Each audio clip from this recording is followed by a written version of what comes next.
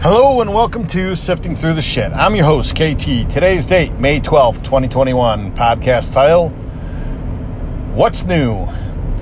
So, since we have the Buyin administration, a couple key facts. One, gas is up $1 per gallon from this time last year. That's right, $1 per gallon. Doesn't sound like a lot until you factor in 30 gallons of gas in your vehicle. That's $30 a week. Most people go through about a tank of gas a week where I come from because most of us live outside of the inner city. Now, 30 gallons might be a bit much for most of your vehicles, but some of us that drive older vehicles, that's, between 20 and 30 bucks a week is what we're looking at. Increase from last year. So now let's talk about violence. Black violence. Ooh. So Chicago currently has 200 deaths from gunshots this year alone. Now, I'm not going to say that all of them are black people that are dead. Oh yeah, 200 deaths from gunshots this year. 6 months, not even 6 months into the year, 200 people. But let's just say 90% of them are black. That's 180 dead black people in the streets of Chicago. Where's the Black Lives Matter protest in Chicago? Where's the setting the businesses and the streets afire? Do they really care about black lives? You know they don't. So there's no real news to report here. I just figured I'd kind of tap in on some of the bullshit that's going on right now. Driving along once again. Mine's just a buzzing with bullshit. But all in all, I've had a really good day. I went junkyard surfing for parts for one of my vehicles today, which I love doing. My wonderful wife was sarcastically not pleased with me as she said, "What? You're out hunting junkyards without me? How dare you?" I've got the best wife ever.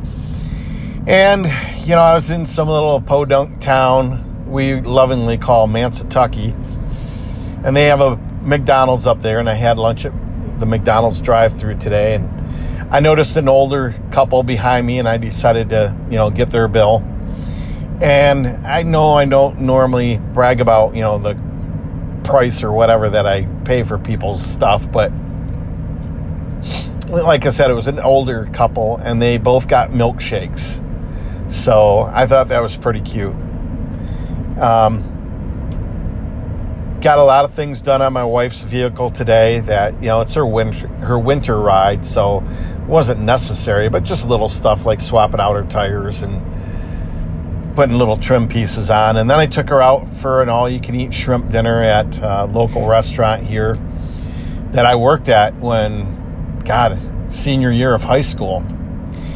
And it's funny because the brand new waiter, who is being trained by a more experienced waitress, I held back on criticizing him at all. I mean, he ended up putting my salad in front of my wife, and I'm like, yeah, that's my salad. She hands him the credit card, which is a mutual credit card. He brings it back for me to sign, and I'm just like, dude, you really need to pay attention here because this is a high-end restaurant, and if he does well, he can make a shit ton of money this summer. But if he ain't paying attention to details, he's going to lose himself some money. But my wife pointed out that the busboy was really busting ass. And that used to be my job there years ago. And it's funny because with all the COVID rules, I'm going to say that they are below 50% capacity with their seating. I didn't even hardly recognize the place walking through there. And I thought to myself, man, these bussers got it easy. Because I used to have nightmares, literal nightmares of bringing my bus tub, which, is the hip type. So you're holding onto it with one hand and then it rests on your hip. bringing it over a bald guy's head and cutting open his head. Literally, I used to have nightmares about this.